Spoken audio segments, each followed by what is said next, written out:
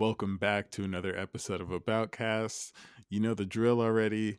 We are going to be going through the latest episode of Attack on Titan, me and my main man, Chris.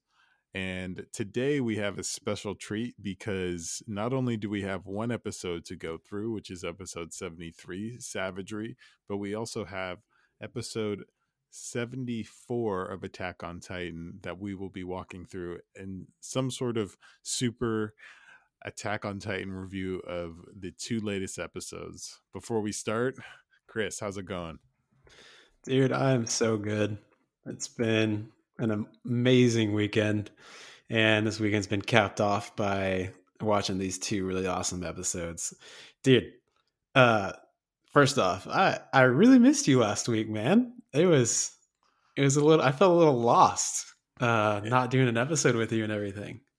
it was an empty Sunday, man. It was I'm glad that we're back now and we have double the fun, but hopefully everybody in Japan is doing all right. The Mhm. the reason that we couldn't do an episode last weekend was because the episode was postponed due to an earthquake in Japan, and they wanted all eyes on news to make sure that they could, the people of Japan could be as safe as possible. So safety first, I get it, but Attack on Titan is a close second around here, and so that's why we're back. But anyway, let's hop right in and start with episode 73, Savagery, and then end up in Soul Salvation. So, as we start, essentially where we left off from Children of the Forest is Aaron hops in with a bloody hand and is kind of like running the room now that the Jaegerists are at the restaurant, and he essentially sits down, super tense moment, and it's very odd, but he says he just came here to let them know that he's free, and now he's, you know talking shit to his close friends all of a sudden.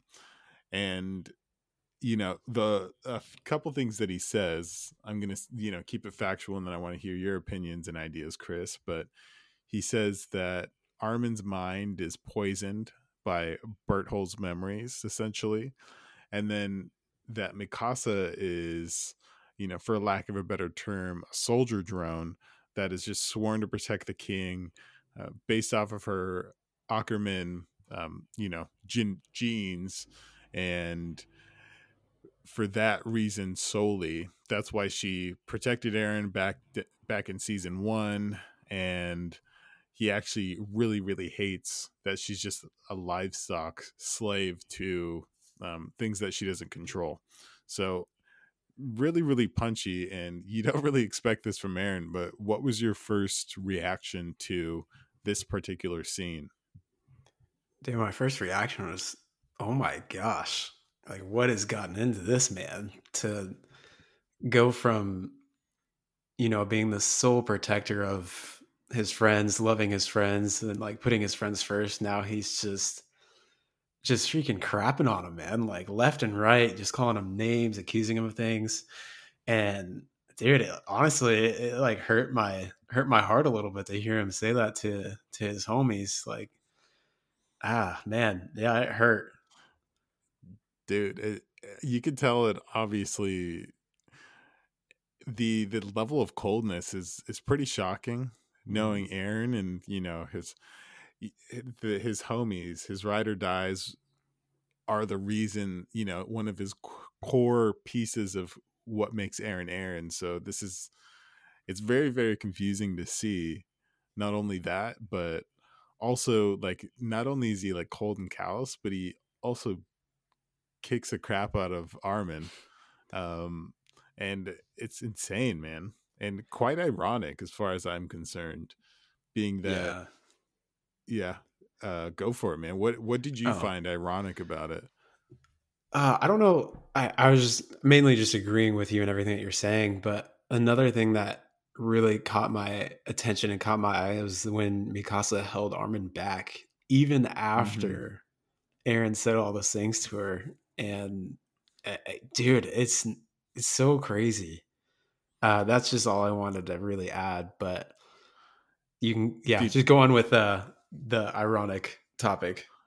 Well, I think you actually brought up an extraordinarily good note that I think I slipped on, but I think that was like the perfect illustration of her being a slave to her genetics and Aaron Hmm. actually being right in that aspect of she was designed now kind of like drawn to protect Aaron, and even though he's the enemy of the country of, or island, she still stopped him from getting punched in the face by Armin.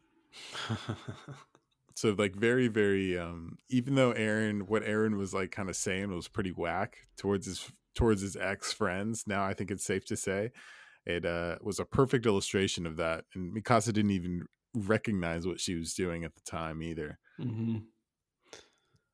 The ironic thing though, this thing that I find like super interesting, is that Aaron's whole speech was based off of, you know, he hates people who are livestock and these, you know, slaves. And I find that the entire aspect of it, I mean, of course, Armin was a slave due to, you know, the memories of Berthold. So that's kind of like mental, you know, a mental level of it. Mikasa was biological.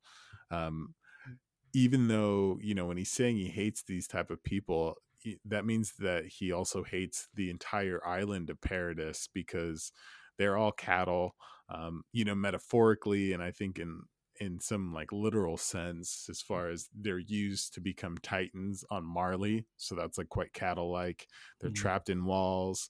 They're controlled mentally by having their memories erased, so removing their agency and all of that stuff. And we can't forget, man, you know, Aaron is, I think, a slave of revenge in this Hmm. aspect here of doing all this stuff. He's kind of being compelled because of something that happened to him. So that's what I find like truly ironic about the whole scenario that we're dealing with here. I just don't think that he can recognize, you know, the thing that he hates is exactly what he's exhibiting right now. Hmm. Do you have an idea of like exactly who or what he's exuding his revenge on? Yeah, so this is going to be spanning a couple episodes, man, but I kind of have a theory that I'm working on right now. But essentially, well, okay, so, you know, if I was to answer this question, Chris, I feel like I would know the exact ending of the whole entire series, because right now, the, you know, at first we literally, I think from season 1 to 4 and maybe like 7 episodes or so, 6 episodes, we believed that the enemy was Marley, right?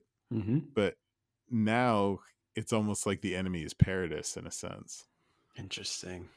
And it could be because Paradis is in the way of protecting Eludines and destroying Marley.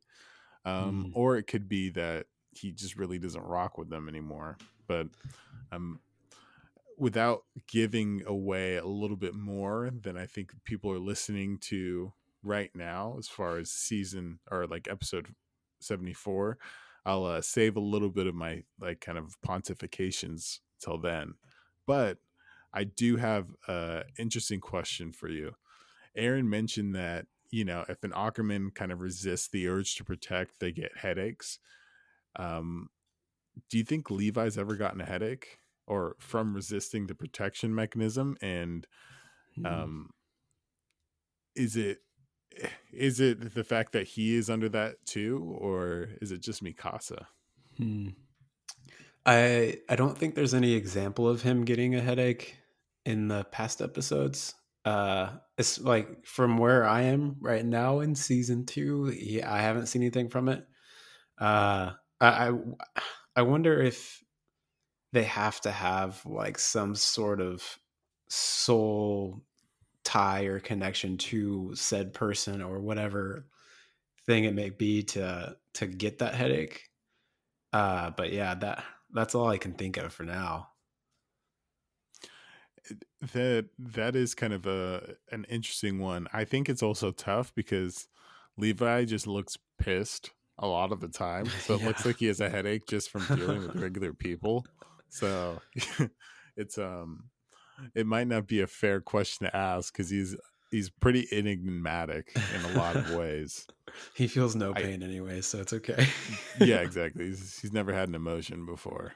But one thing, the one person that I would say, you can make a case for is actually Commander Irwin. Yeah. Being that even now he's kind of protecting Irwin's lineage and kind of existence for dying by promising him that he's gonna kill Zeke. And Mhm. you got to think too, it's like out of all the people, all the comrades that Levi's seen die, he's the one that he talks about and talks to in his own head the most is Irwin. Mhm. So it's even like Kenny, his own uncle, who like taught him the ropes. After Kenny died, he was just like, all right, so what are we eating? Or what are we up to now? I just think that it's very interesting. So I think that's who the person would be, Erwin. Yeah, I would agree with that statement too. Very excellent. We're on the same page. This is a good start. So at this point, man, we are back into the forest talking about Levi. That was actually a pretty smooth segue there, if I don't say so myself. And a little bit of a tidbit note: we don't get a lot of kind of markers as far as time goes, which I find a little bit tough to like line things out because you got to steal sources from different places. But we know that they've been in the forest for a month, and also that um, it takes them about a month to drink a lot of wine. And unfortunately for them, that means that we see a scene where not too long after we kind of jump to the forest where Zeke turns everybody into Titans and escapes. And now we're dealing with the one person that didn't drink the wine, which is Levi, against all of his comrades. And it's insane to see. And also I think the really really interesting part of this whole thing, even like obviously it's getting exciting, we haven't seen Levi near Titans that he's wanted to kill for a while now. It's been a couple episodes, but the reaction of everybody who drank the wine or has ingested Zeke's spinal fluid is pretty interesting, and we got to kind of count people, right? So we know now that Commander Pix is absolutely infected. Everybody in the same shot was infected except Hanji, the Jaegerist guard, and Pix's assistant. Did you notice anybody else who kind of seemed like they were above the reaction of Zeke yelling? I don't think there was anyone else besides like normal people like Armin, Mikasa, and stuff like that. But yeah, I think that was about it. You nailed them all. It's also, I can't wait to see the time when the commander, kind of the head guy at this point, now that Zachary's out of the picture. I know Hanji's still a commander of the scouts, but it's like the scouts have never been in good graces with the rest of the military branches. So the main guy that's kind of calling the shots and has the most experience it's like a ticking time bomb depending on when Yeah. he is in shouting distance of Zeke. I was just about to say it's kind of cool to see how everything is all connected as well when you see all the people feeling that shock.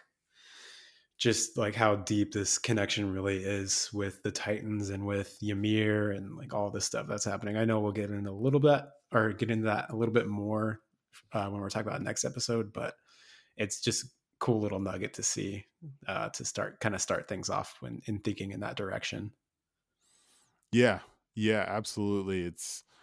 I mean, there's so much that is in these two episodes, like we talked a little bit about before this podcast started.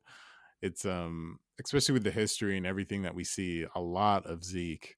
But to keep the show on the road, because we will get there, essentially now we have, I think, the most badass kind of little clip of Levi. And I think we've seen this before, man, in like a season 4, like either a picture or a little trailer of Levi just like Mm-hmm. floating in the middle of all the Titans, and he's just looking like he doesn't care. like a Yep. classic Levi. We finally get it, and it's now. How long do you think it took, Chris, before he started killing his comrades? I mean, I don't think it's fair to Levi to call them comrades at this point. But how long do you think it took him from he dodged two of them, I believe, or maybe three? Yeah. Man, it was, I just feel like it was around maybe two or three. But to answer your question, I feel like how long it took him to kill his comrades. Oh my gosh. I feel like it didn't No. take him very long at all. Are you talking about Yeah, like making that decision to do it or yeah, just that's it. yeah, that homie is cold and his one sole goal right now is to kill the man who killed basically I would say his best friend, maybe even like a father figure in Irwin. And so and we've seen it throughout this entire season like he has been itching to kill this guy Yeah, from from the start. And now that he finally gets his chance, I feel like he's just like, all right, this is my moment and I'm about to wreck this fool. yeah, dude. It's forgive me if I've already said this before, but it's you know, it's like the classic Patrice O'Neill, he's a comedian, and he talks about how, you know, he if he dislikes somebody so much, he'll throw out something of his own and then blame it on them for stealing it. And it's like I could see Levi just like, tripping up a guard or like, throwing some away and be like, Zeke did it. All right, I'll kill him. Yeah. You He's know, like he's the Kobe or MJ, man. Like those two basketball players, if you guys are basketball killers. fans, they are stone cold killers who will find any reason to get pissed off at whoever is guarding them or whatever team that they're playing against, man. Just yeah, anything would tip them off. That's absolutely, dude, that's actually a really good comparison. And it, you know, it gives me ideas and something I've been thinking about before. We definitely got to do a basketball comparison to Ooh. anime characters, and I think Attack on Titan would be a good one to do. Mm. Some But exciting things coming down the pipeline, ladies and gents. yeah, absolutely. So essentially, now that we've seen this scene, and then we've just determined how not long is what it took Levi to start offing his enlarged ex commanders or comrades at this point.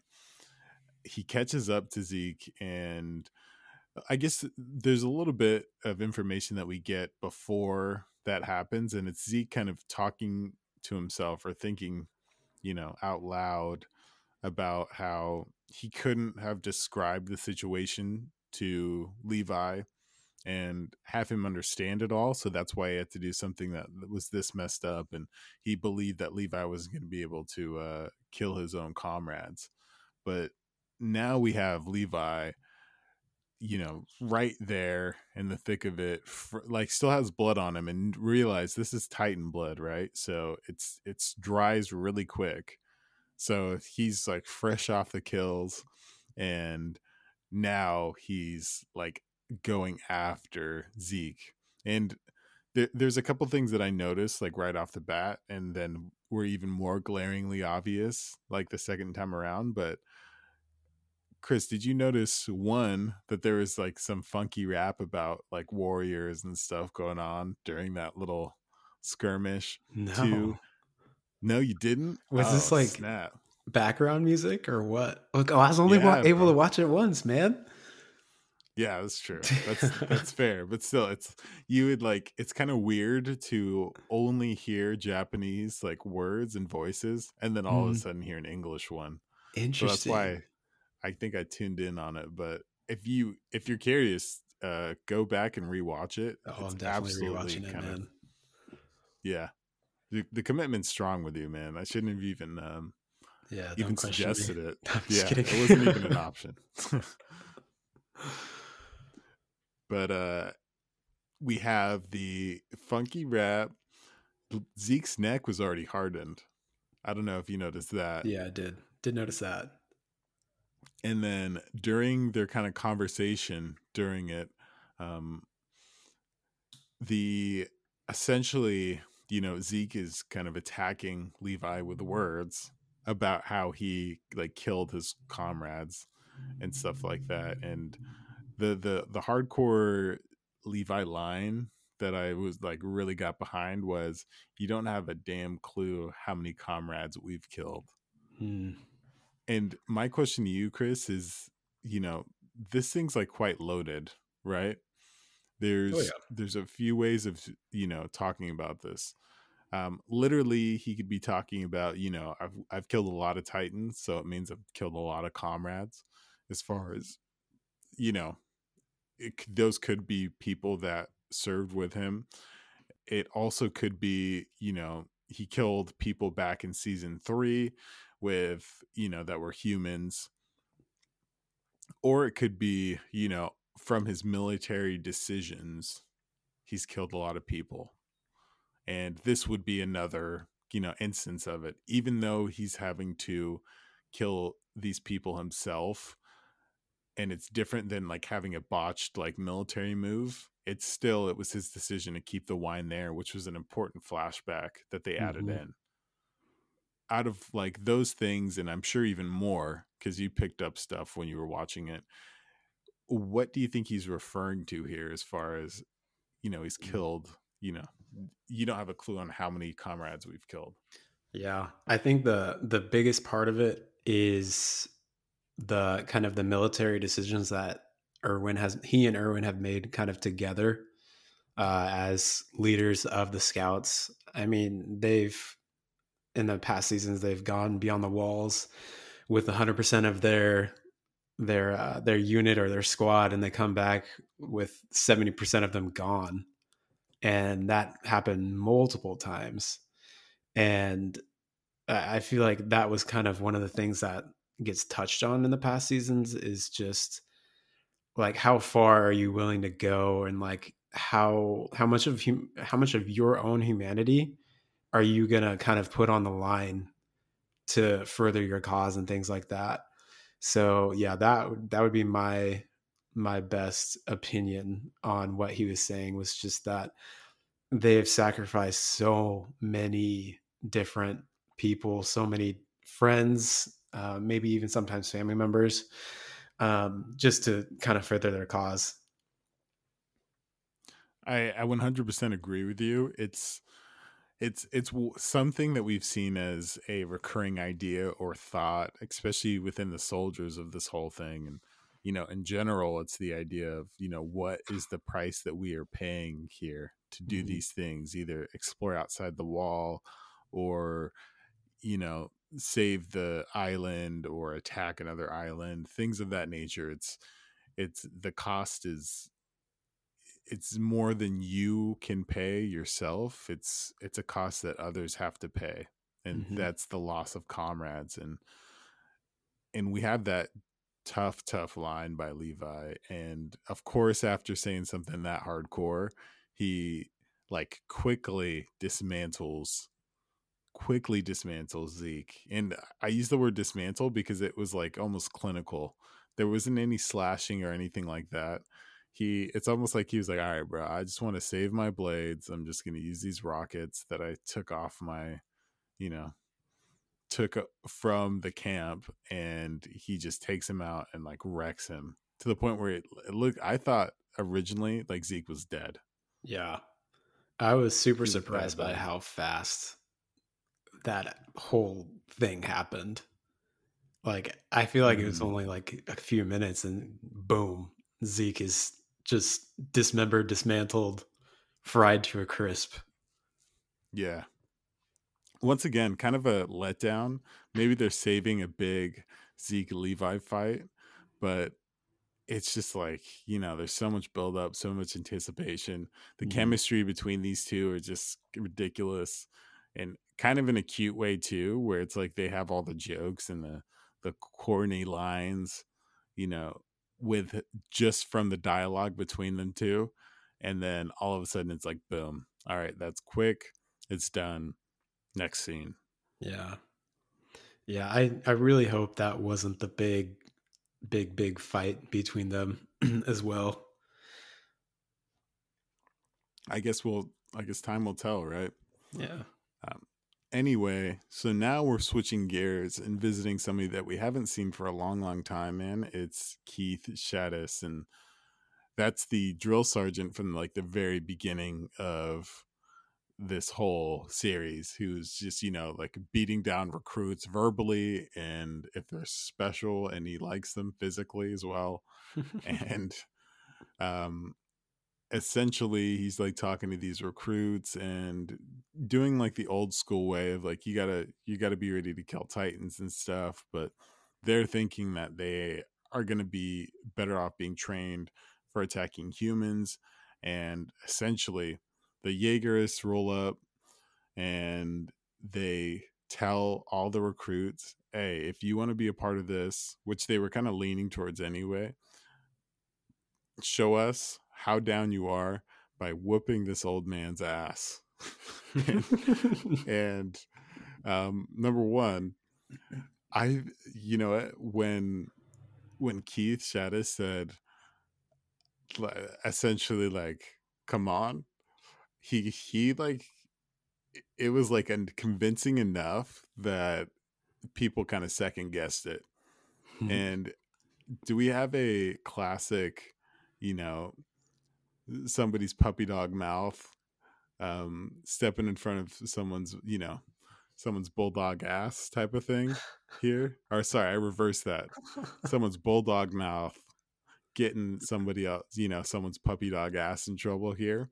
Or do you think that, Shadis's bark and bite were pretty tough then? Of course he wasn't going to win. There was a mob of people, but how good of a fight do you think he put up?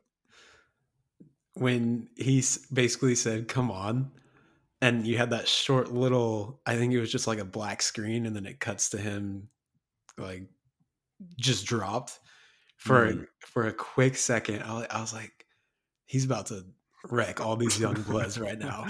Like he is like Master Splinter about to freaking show these fools how it's done. But then I was sadly mistaken when they show the next scene of him just lying there, kind of whimpering and all bloody and stuff. It was really sad to see.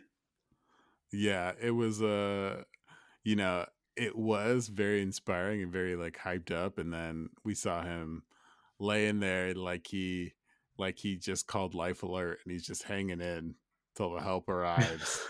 And it wasn't good, man. It wasn't good, but to give him credit, it shows a little bit of something, because obviously he was torched, but there was multiple people for there was multiple people that were attacking him and that they had bloody knuckles. So it wasn't like one person just gave him his licks and it was done.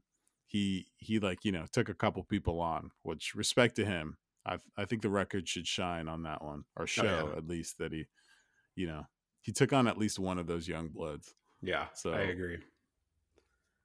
But also a tough way to go out. And one last thing from, a really quick switch from that scene was we saw that Armin and the rest of the group were actually in jail at this point, and trapped underground with other people, effectively making Armin's, Titan ability moot, because he's not going to be willing to kill everybody in the vicinity of, Miles there. Yeah. And also it kind of shows you where these Jaegerists are at, as far as I think that what they're doing is they're just kind of they're managing things. So they're getting recruits, obviously, but these recruits are probably going to just be guarding these prisoners, right? You wouldn't want to put like a Flock, as incompetent as I secretly believe he is. He wouldn't be the one guarding the prisoners. That would be just some random kid. Wait, you're saying Flock wouldn't be the one guarding the prisoners?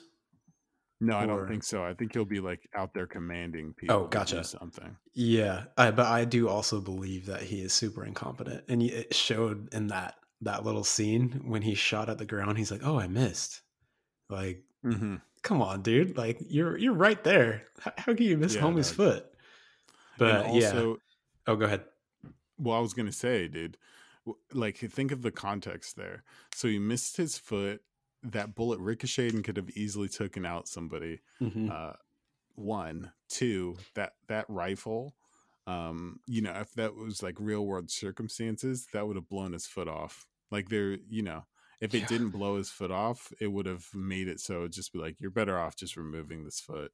Um, and yeah, I just think I think that was a perfect example what you just mentioned of his incompetence, and but still, the Jaegerists they're not turning people away, and so that's why they pulled up on the recruits. Yeah, they're moving really quick as far as building strength and building kind of an army and stuff like that. So, yeah, I'm just waiting for the day Flock gets dropped by. I'm hoping Mikasa freaking just smacks him, dude. Like, yeah, he needs to get put in his place real quick, and I hope Mikasa just freaking whoops his ass, man. Yeah, man, that is actually a really interesting question. Like, out of all the people, who would you want to beat him up the most? Um, you know, I think there's obviously like Levi would be great at it, but at the same time, I think in a more natural setting, it'll be like Jean, Connie, Imagine and a few Connie. other. Oh gosh, Yeah, that'd be so and awesome. probably not. Yeah, I mean that would be his time to shine. He doesn't shine often, but it's when he's beating losers up. That sounds like a Connie thing. Hey, he's got to do what he's got to do to get that. Yeah, bro. Get that. Yeah, earn Get his that keep. green, if you know what I mean. I'm just kidding. um Now I think it's the last scene of this episode, and essentially what we have is Zeke comes to again, and he's trapped in a really really interesting kind of maneuver that Zeke or not Zeke but Levi does. He jams a missile into his side, knowing, and then tying the string to his neck, knowing like, hey bro, if you make any subtle movements, you're gonna be blown to shreds. And that might be just it for you, which is it's kind of it's an interesting gamble for Zeke, or not Zeke, but or I guess for both Levi and Zeke. Mhm. One, it kind of corners Zeke to be doing predictable things, which is great for Levi, but also it runs the risk of you are essentially, to kind of have more control over the situation, gambling on the one royal blooded thing that can help you essentially, like, guarantee the protection of your island. But granted, we're dealing with Levi here, so it's probably like, I Homie mean, has if he different dies, motives. it's better. Yeah, exactly. He's Yeah. not really concerned about the Yeah. And the even then, do we actually believe that Zeke and Aaron are like, I want the best for Paradise now?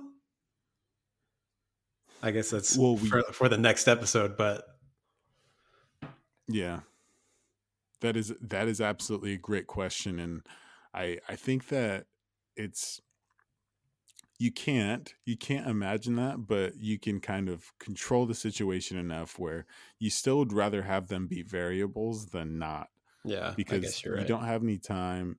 And you could almost like hold this dude hostage and get them to do what you want easier than you could train another person to eat them and do that Yeah, stuff, even though that's still an option that they've considered. that's true. Also, a thing that I thought was an interesting that we mentioned was, or didn't mention was, this whole time there's been a lot of talk about like, where's Zeke, where's Zeke, where's Zeke. Did you notice that Aaron also mentioned, like, I hope Zeke shows up to the meetup spot? Yeah, I did notice that. Uh, Why? Go That's ahead. such a dissonance. Well, I was gonna say, it's like it's so clearly off. So it's either, do they know where Zeke, do they care about meeting Zeke at a certain spot and then trusting he'll get there, or do they not trust him? Like, Hmm. if you could like mentally figure out, you have situation A where Aaron's supposed to meet Zeke somewhere specifically, but situation B, where they're still super concerned about where Zeke's at, it's almost like they don't trust that he's going to make it there. Interesting. Yeah, I didn't catch that. Uh, well, maybe they heard something from like Pixis or something like that, because you know how they quickly changed the plan on the scouts. Maybe Mm-hmm. maybe someone said something or heard something about Zeke maybe being threatened to get eaten or something like that. That would be my best guess, but uh, yeah, that's about it. Do you have any thoughts on it? Honestly, man, I didn't have anything for this particular one. It just seems kind of like a really really odd irregularity. It's definitely But off for sure. yeah, like you wouldn't do that if you expected to meet somebody someplace, but with such like high pressure stuff, maybe you'd want that guarantee as far as knowing their current location as well. Yeah, I Hmm. guess that's right too. Yeah, I guess hopefully we'll find out soon, but the very last moment, I think this is a perfect segue to the next episode, which you'll be taking the steering wheel on, Chris, is that we see in Zeke's memory Mr. Cassava and how he's kind of guiding Zeke by just throwing the ball around. And Zeke says, "Oh, he has a mission to do. Instead of, maybe you should try baseball." And episode ends, and we start episode 74 with some heat. So, Chris, take it away, man. Yeah. So episode 74 was titled Soul Salvation. And first thing that we see to start off is Zeke as a young child, and he's with his dad, Grisha, and Dinah. And they're kind of just looking over Liberio on this giant tower. Um, and you see kind of Liberio surrounded in walls, and Grisha describes it as like a cage to Zeke. And then the Marlian shows up. It's a guy who tends the tower. He noticed right off the bat that Grisha had his armband on and notices that they're Eldians. And then he just loses his mind, throws mop water on him, and then just starts just saying some just absolutely disrespectful things, like just calling them devils and just saying how the Eldians slaughtered countless lives, and then he questions them like pumping out kids and just being so indignant and mad about that.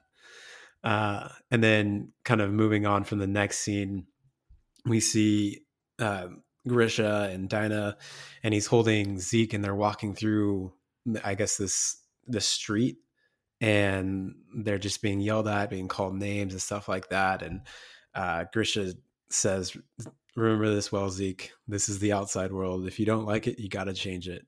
And I feel like this was kind of the first seed planted to Zeke's ultimate plan and ultimate goal. Jordan, I just kind of want to hear your thoughts on that entire kind of first section, first scene of this episode. So, it is clearly the exact reaction you'd imagine from a Marlian, especially one that isn't, that's might be on the verge of being uncouth, as far as, this dude's a janitor, so he's not, diplomatic or bureaucratic in any way. He's going to be quite heavy handed with the things that he does. The one thing that it's hard not to, absorb the scene and not think about this, but what are the odds? And I'm thinking that they're high, that Grisha found a way to get over on that side, maybe to meet with the owls, but also maybe to actually put this whole experience in Zeke's head, as far as Oh, like, this is a horrific, you know what I'm saying? Like, what were they doing up there? dude, that's deep. Oh my gosh. That's a good question, actually. Even consider that to be like an option of like Grisha going that far to put his son through that. That's I guess I wouldn't put it past him after watching this episode, but dude, holy smokes. Yeah, I mean, it's, you just, of course the situation would yield Zeke to think that, but yeah, like you said, Grisha is not above that. Absolutely not. What do you Mm. think? What did you kind of experience from that scene? Honestly, what I experienced was just, I feel like they were just kind of showing like this start of how rough Zeke had it in his life. And that's basically all that it was. Is just, to me at least, it was just that, hey, this is Zeke's life. We're going to show it to you. And this is kind of how it started. And this is basically how it's going to be for the rest of his life until he becomes the warrior and the person that he is right now. But to kind of move on, the next scene we see Magath and Mr. I think it's Casaver. They're just kind of talking, and they're overlooking the new recruits that are candidates to take the Beast Titan. And you kind of just see Magath questioning Zeke's drive. And I'm pretty sure Mr. Cassava kind of asked about who Zeke was and stuff like that. Um, and then when the next scene, we cut to where Grisha and Dinah are dropping Zeke off at his grandparents' house to go to the Eldian Dance Club. And we kind of figure out that this is when they go and meet up with the restorationists um, and kind of do all of their planning and things like that. And throughout the scene, you see Zeke's grandparents kind of teaching him the Marleyan side of history and the Marleyan side of Eldian history. And they kind of talk about how um, I think it was 1,200 years ago, the Eldians came and destroyed a place called Lago, and then went on to destroy like two other places and things like that. Did you have anything to add on to that, all of that stuff, or is it kind It of just it is what does. it is? Yeah, I was gonna say it does seem a little bit boilerplate as far as, yeah, this is the scene being set. This is what young Zeke's life was like. Now that we get it from another angle, because we've obviously experienced some of these things through Grisha's memories that Aaron experienced.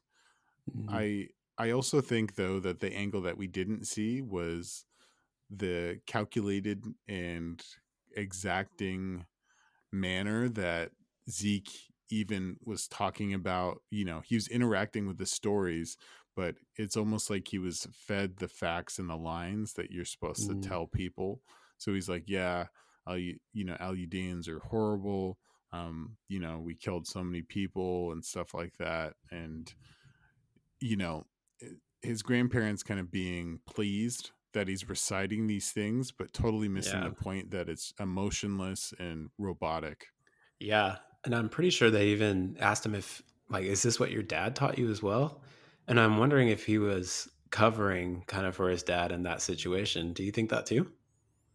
Yeah, man, I totally agree. And Mm, being that they are so militant, I think that it's obviously something that they fed to him. So it's not like Zeke would like naturally cover, even though I do believe he would. I don't think he didn't even need to get to that point. It was already trained in him to say those things. yeah, man, that's yeah. This episode is uh, kind of tough for me to watch a little bit, just seeing him go through all this stuff. But we can keep moving forward as we go along. So the next scene is just a quick one where Zeke's in a class and they're learning how to put guns back together. He drops a couple parts, and you see Magath kind of looking over him and kind of in disgust. And then the next scene, you see him walking through this, I guess, this alleyway or the street, and he sees this little kid playing with his dad. I think it was like a soccer ball or something like that. Um, and then we move on, and then we get another scene where now Grisha's telling the same story that his grandparents told him, but it's the complete opposite, saying that the Eldians never went to that Lago place and never went to the other two places and destroyed anything. And it's got to be hard for this kid, right? To be playing these two different roles and to be to pretty much be having like two different personalities, having to please his parents and also having to please the Marleyans and his grandparents. dude, if you were in his shoes at this moment, like what's going through your head? Man, that's a really, really tough question. It's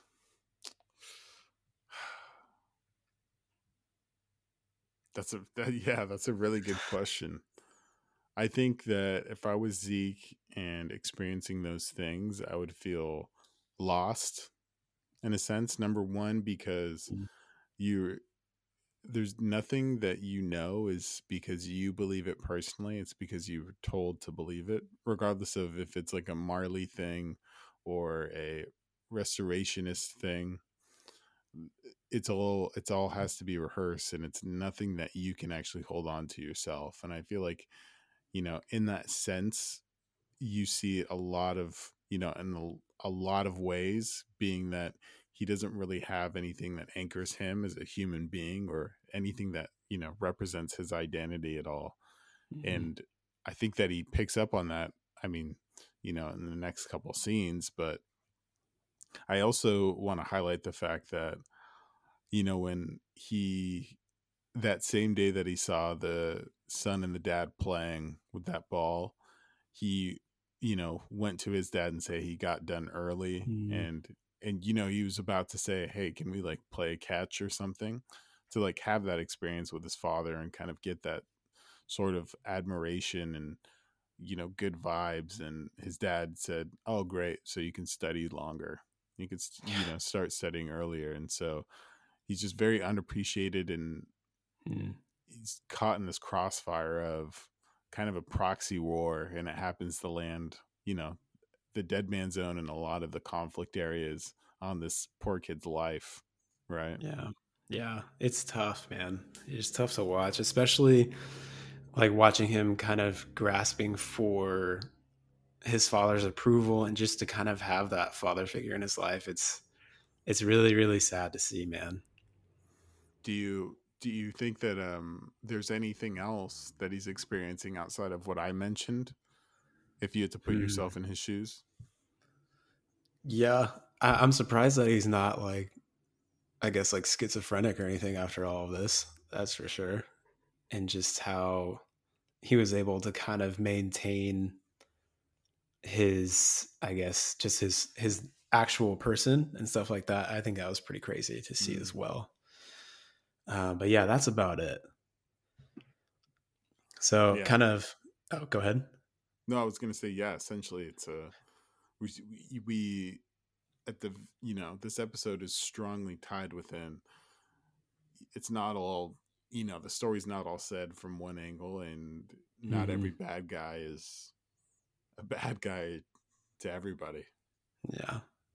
Yeah. So to move on, uh, I think we see the next scene is kind of McGath telling him that he it has zero chance of getting the Beast Titan, and he's walking, kind of just walking away, I guess, from that meeting with McGath, and then this is when he meets Tom Casaver, who we find out is the Beast Titan, and this is where you first see Zeke's Randy Johnson skills developing into to what we know. I guess maybe know and love today, maybe not. Uh, but yeah, so the next scene we kind of figure out that the Eldian restorationists are kind of relying on Zeke to get these powers to further their plans and their motives and things like that. And um, Grisha actually, and this is where Zeke is kind of listening to his father. I think he's talking to Dinah, and I think it's Dinah's brother. His name was, I forgot his name already. But then he notices them listening to the conversation, puts even more pressure on him, saying that like you need to do this and all this stuff like that, and just kind of just being this horrible, horrible father figure towards this child and things like that. And it's just another example of just showing him, or I guess another example of um what am I saying? Of just Grisha just being this terrible person who is kind of selfish in a way, I would Hmm. think. And yeah, do you have any thoughts on that or Well, I think you're completely right, man. It's just another lamentation of how just unfair of a position Zeke's put in. Mm, Right. yeah. Next scene, we find out that Tom kind of became the warrior to learn the secrets of the Titans. And I feel like that was kind of really cool, like a really cool idea for him. Because it kind of just shows that he's not like completely brainwashed like the warriors that we've seen and the candidates that we've seen. And I guess it kind of shows, I guess, how people can be different in these situations and in these times of being brainwashed by the Marleyans and things like that. And Mm-hmm. one thing that he kind of told Zeke was everything started when Ymir touched something. Jordan, do Yeah. you have any ideas on what that something is that she touched? Probably a wiener, but if you know what, I don't. Well, obviously, we've seen in the, if I could pull all the information I had about this, wasn't she given like a apple or the heart of a Yeah. god or something? Yeah. I just want to know like if it's like an actual object or if it's like, like a figure of speech or something like that. Yeah, yeah. I found that little detail was actually quite interesting that they threw that in there, especially since it's like out of all the research that he could have talked about, could have talked about the Beast Titan or something different. Hmm. It was that specifically.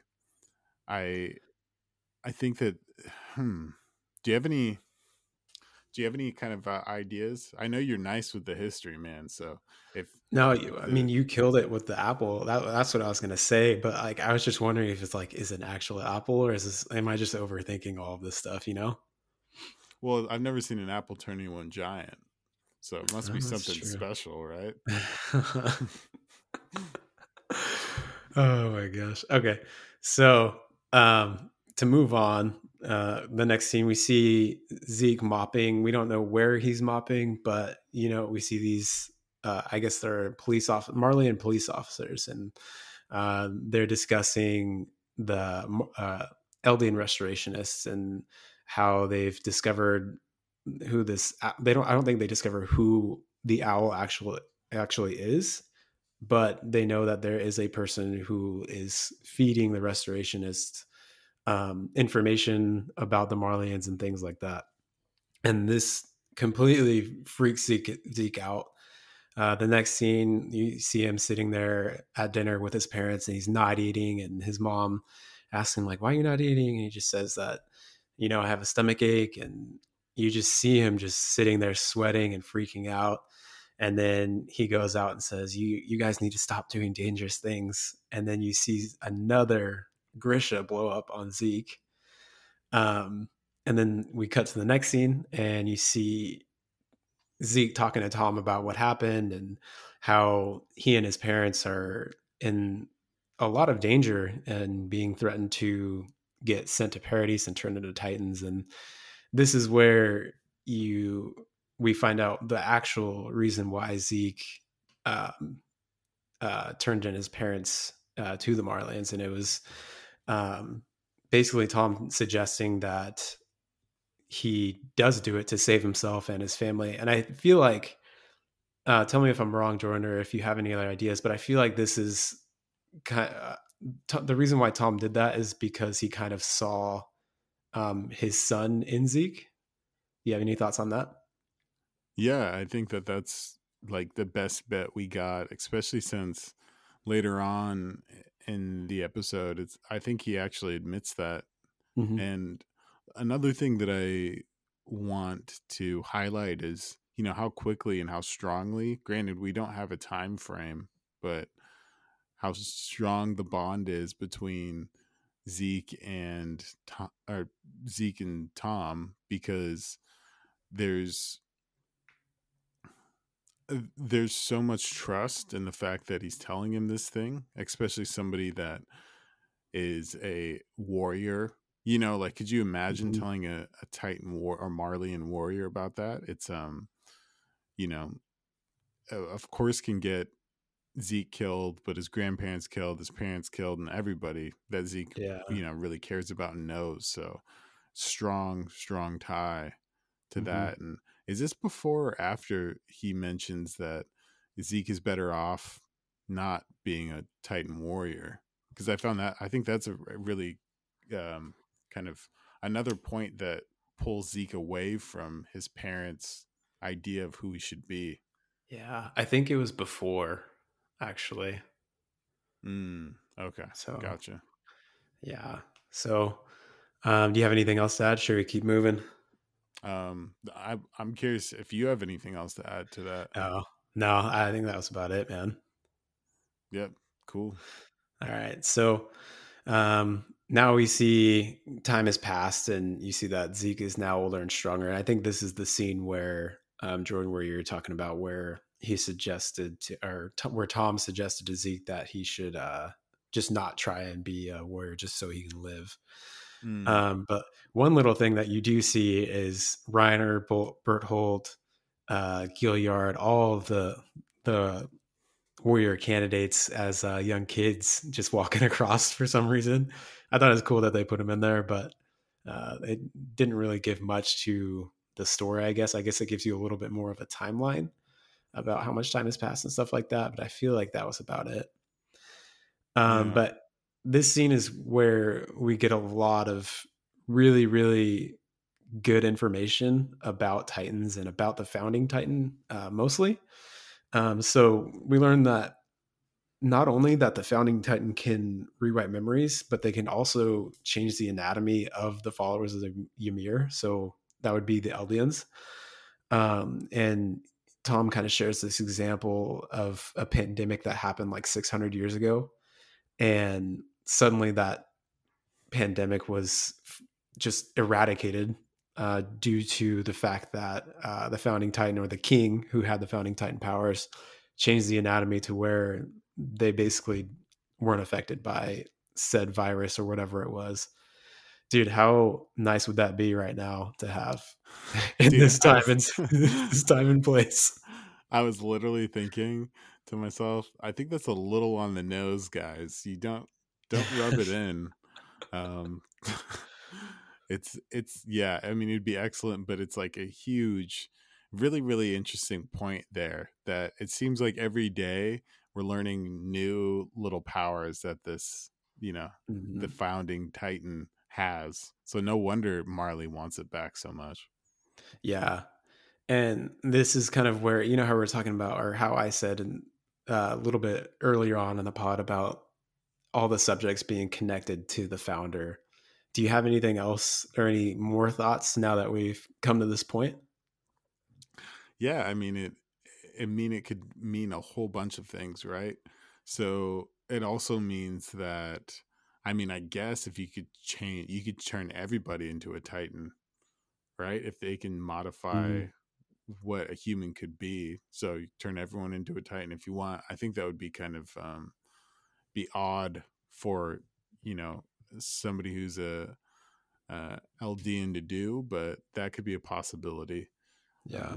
Or it could just be like, well, it's mind control essentially. Like Hmm. you have mind and body control. Very Man, weird. that sounds so scary. One thing that kind of just popped in my head. Do you think that the Ackerman powers are kind of a lie, and that they're just superpowered humans that were built by the king? Mm. So, ooh, dude, that's actually an amazing kind of little thing, like vein that you struck there. The only thing that I would push back on is that they're clearly a different race, and the Yeah. whole, they reside, their kind of clan resides in a obviously a different country.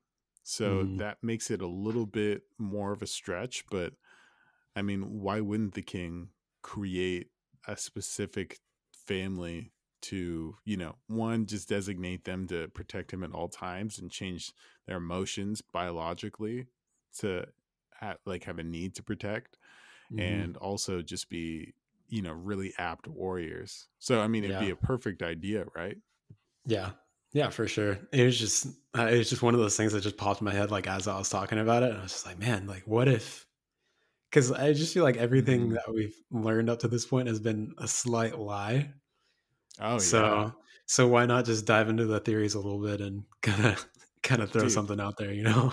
Yeah, 100%, man. I mean, like you've already called like some big shots, man. So I would be way more flagrant with them than you have been. Oh my gosh. All right, so moving on, and just we're still in this scene where Zeke and Tom are talking, and we find out that Tom actually had a family and he married a Marleyan woman.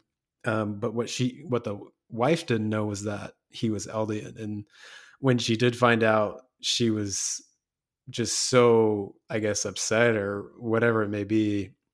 She was so mad or whatever that she ended up killing herself and the child that they had.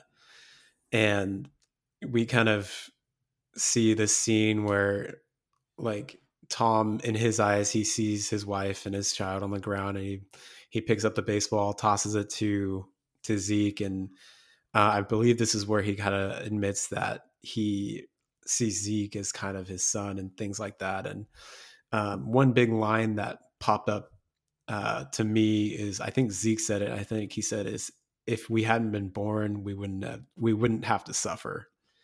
And this is kind of the big plan that Zeke has had this whole time.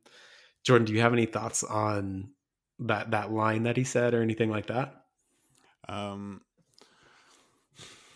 yeah, it's kind of interesting that he took that route, and I think it obviously there's heavy influence on Thomas himself or Tom, who's kind of guided Zeke and has been the father figure now that his parents are, essentially killed in this aspect of the part. But obviously, his dad was sent to Paradis. But I find it quite interesting that that's the route he decided to take out of all of them. Not, Mhm. he could even say like, um, you know, Eldians don't have Titan powers anymore. Couldn't he technically just do that and just one person have the Titan power and then he just jumps off a bridge or something? Mhm.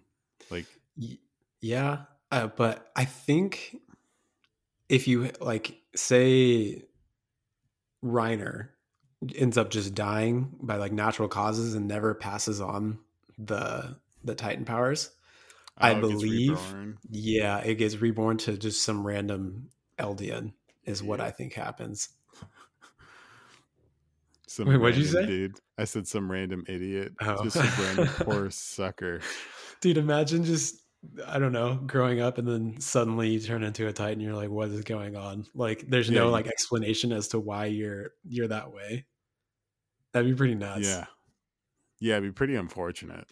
It'd be horrifically unfortunate. You know, and it's the way that we described that, and what made me kind of laugh was that when you're describing the fact that Tom's wife killed herself and her son, it almost sounded like you wanted to say, yeah, she was really annoyed when she figured out that she was so annoyed, in fact, that Yo, she killed she's her just child so and pissed, committed so suicide. devastated She that was this man just, lied. yeah, she didn't like it so much. It's, dude, it's a heavy situation. I didn't really know how to go No, about yeah, explaining it, you know? no, that's fair. I mean, emotions are emotions. That's the fact. She took herself out, and Man, but to here we just go are. that far, I mean, Yeah, I dang, mean, geez, that's she was jeez. pretty annoyed, pretty peeved. Maybe that was like her one pet peeve, and he knew it. One thing that set her over the edge, you Yeah, he's know? like, Tom, you're a great guy, and I don't even care if you kill people at night. Just don't let me hear that you're an LUDN, because that's like, top 10 worst things ever. So, Actually, the only thing that is the worst ever is you being an Eldian. Anything else, you're yeah. fine. You can do whatever you want. Yeah, Just don't be an exactly. Eldian. I don't care if you're getting caught by Chris Hansen to catch a predator. Just don't let me don't let me catch you with one of those armbands. Oh my gosh. Man, I love you. You're awesome. Dude, I could say the same about you, my man. All right. So we get this quick scene where Zeke and Tom are kind of like at this wall and they're like talking like around a corner and like I guess it seems like that they're kind of trying to hide it. I don't really know. But basically all we get out of that scene is that there is a way to break that vow of renouncing war in Eldians. And then the next scene we see Zeke finally eating Tom and gaining the Beast Titan powers, and this is where we hear I guess the first words of the euthanization plan that Tom and Zeke have kind of come up with. And the next scene we finally see Eren, and we get an explanation of when we see the glove in the past episode. I can't remember which one it was. I feel like it was like 3 or 4 is when we see that glove on the bench and all that stuff. So, actually, I skipped a part. We figure out how Zeke finds out who Eren is and how he's his brother, and that was through Reiner and Berthold, and they kind of met up on a boat at a port in the previous season, which we didn't see, which we now do. We also see a flashback to when in season 3 when Zeke tells Eren that he'll come back and rescue him someday, and we finally get an explanation of that in the next scene, and we figure out that Yelena and Eren talked about Zeke's euthanization plan, and we see Eren and Zeke talking, and Eren explains that he saw Grisha's memories of slaughtering the Rice family, which is the royal family, and Eren says there's no greater salvation than never being born in this world. And I feel like that's a callback to what Zeke said to Tom, and that was kind of it for that interaction between Zeke and Eren. Jordan, do you have anything to add? Did I miss anything? Yeah. So this is where actually, thank you for the assist, because this is exactly where my grand crazy theory comes in. So I think, dude, that Eren is actually just kind of slow playing this. So he met with Yelena before secretly. So she kind of tipped him off into what the big fella Zeke is about. So being that Eren cannot destroy Marley without the founding Titan powers, which he doesn't have because he doesn't have royal blood, he's going to need to trick Zeke into being in contact with him. So I think the whole thing is like, yeah, no, I'm about your plan. Give me the power and I'll euthanize everybody. But that same power is to destroy the main enemy. And so this theory is based off of the fact that I'm still believing that Eren's resolve is about taking out every Marleyan he can on his way out. But that's my theory so far. And Dude. I think there's not really any holes, but what do you think about it? No, I like it a lot, especially because I kind of skipped out on that interaction between Tom and Zeke when they're kind of talking around a corner incognito. He also mentioned to Zeke that even if he's touching the founding Titan, it's I guess the will of the founding Titan's power is still in, we would say, Eren's control in this situation. So yeah, dude, that is, I totally am with you on that theory. Actually, that'd be really cool because I'm really not feeling Eren right now. Yeah, you're just hoping that your boy comes back in the good graces somehow, right? Yeah, but also it's kind of concern. It's kind of concerning to see Zeke in this situation too, because he can very well turn on Eren as well. But in what way? Because it's Eren's decision to, use whatever power. Yeah, but he could totally just eat him as well. I mean, it would be a tough fight, but okay, so you're gonna have to catch me up on something, because I thought that the second that, like, this is the only way to use the founding Titan power to, like, do something that is not build walls because of the kind of non-aggression thing that's built into them. So you'd Mhm. have to have somebody with non-royal blood touch somebody Oh, who that's does have royal true. blood. I didn't think about that. You're totally right. I'm wrong. Sorry. No, you're good, man. I mean, it's good to confirm my thinking here, but I think that Zeke, unless he got somebody to eat Aaron that was of, let's say, just like one of his followers, like if Yelena ate Aaron, he's done. Like, everyone's getting euthanized. But Mhm. I just don't think Aaron is going to let somebody roll up on him like that, especially with the Jaegerists involved. And Yeah. um, he's obviously not taking any mess Hmm. from any weenie Titan in the first place, right? Any Yeah. weenie human, even. That's true. Um, but yeah, so yeah, dude, I'm with you on your theory. I'll totally back you on that because that I like that a lot.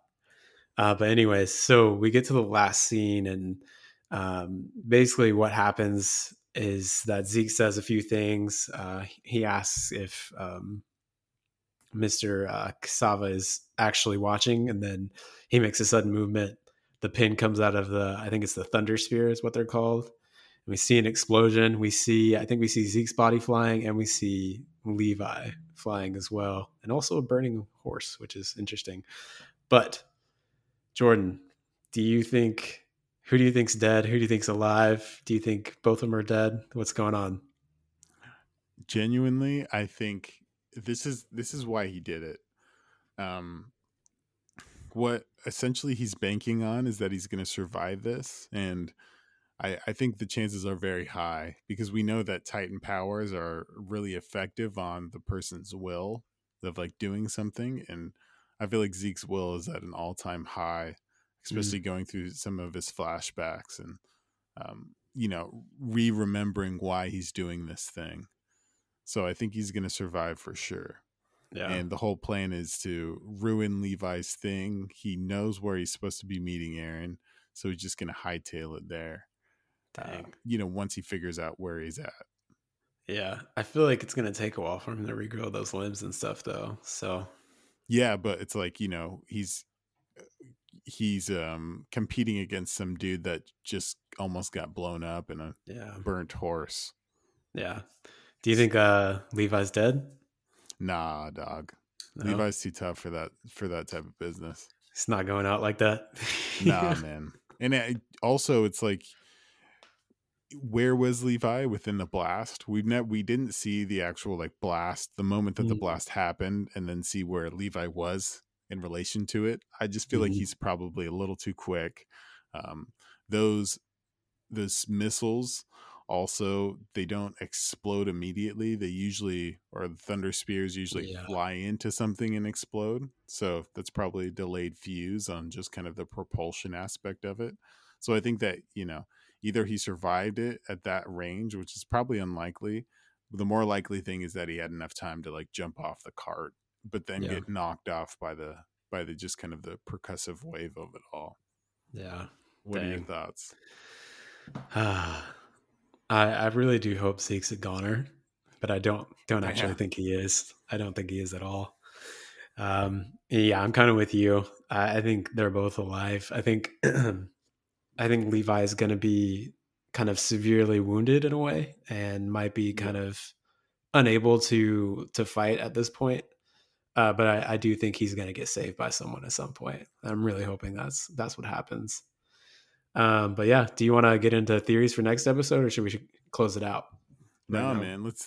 No, we got a tradition to uphold, dude. All right, I was just checking. I know we're Yeah. low on time, so Testament. without Yeah, it's further good, ado, man. I would like to hear Um, your thoughts, sir. yeah, man. So essentially, I think there's going to be two kind of competing forces here for this next episode. One, obviously, the Jaegerists are going to be closing in on Zeke. The only thing is that I feel like now that nobody knows where Zeke is, especially because Levi took it on himself to travel on the horse. Number one, it's really important to figure out where Levi's going, to figure out where Zeke's going to end up close to. But I think that what we're going to have is that Zeke is somewhere in the middle of no man's land, and the whole name of the game is going to be, how am I going to get away from Levi?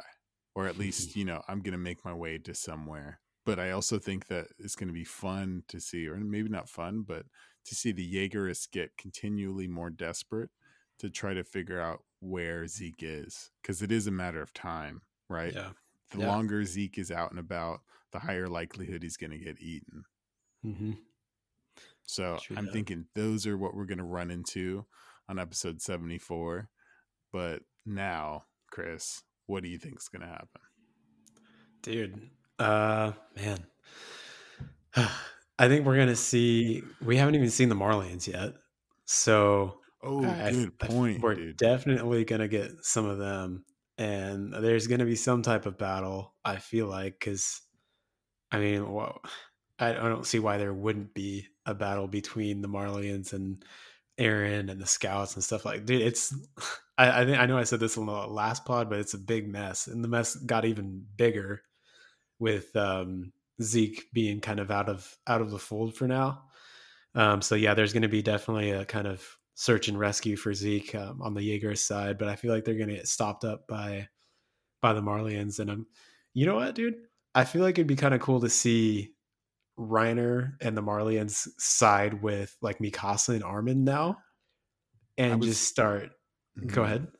Well, no, dude. I was gonna say, like, now that we're in this position, you got to think that, like, who's gonna be fighting who here? There is kind of a case to be had that, some of these people are gonna be, there's a 3-way fight going on, and of course Marley doesn't know this yet, but everybody else does. So it'd be really keen to see how things shake out, especially with how are the battles going to go down, like you were saying. Yeah, man, it's definitely going to be, it's supposed to be the last episode, so I don't know. I feel like there's a lot to cover in one episode, so I'm thinking that we're going to get something else. But yeah, guys, thank you so much for listening and for just taking your time out to hang out with us and talk about Attack on Titan and this amazing show that we've been able to watch and do this together. It's been really awesome.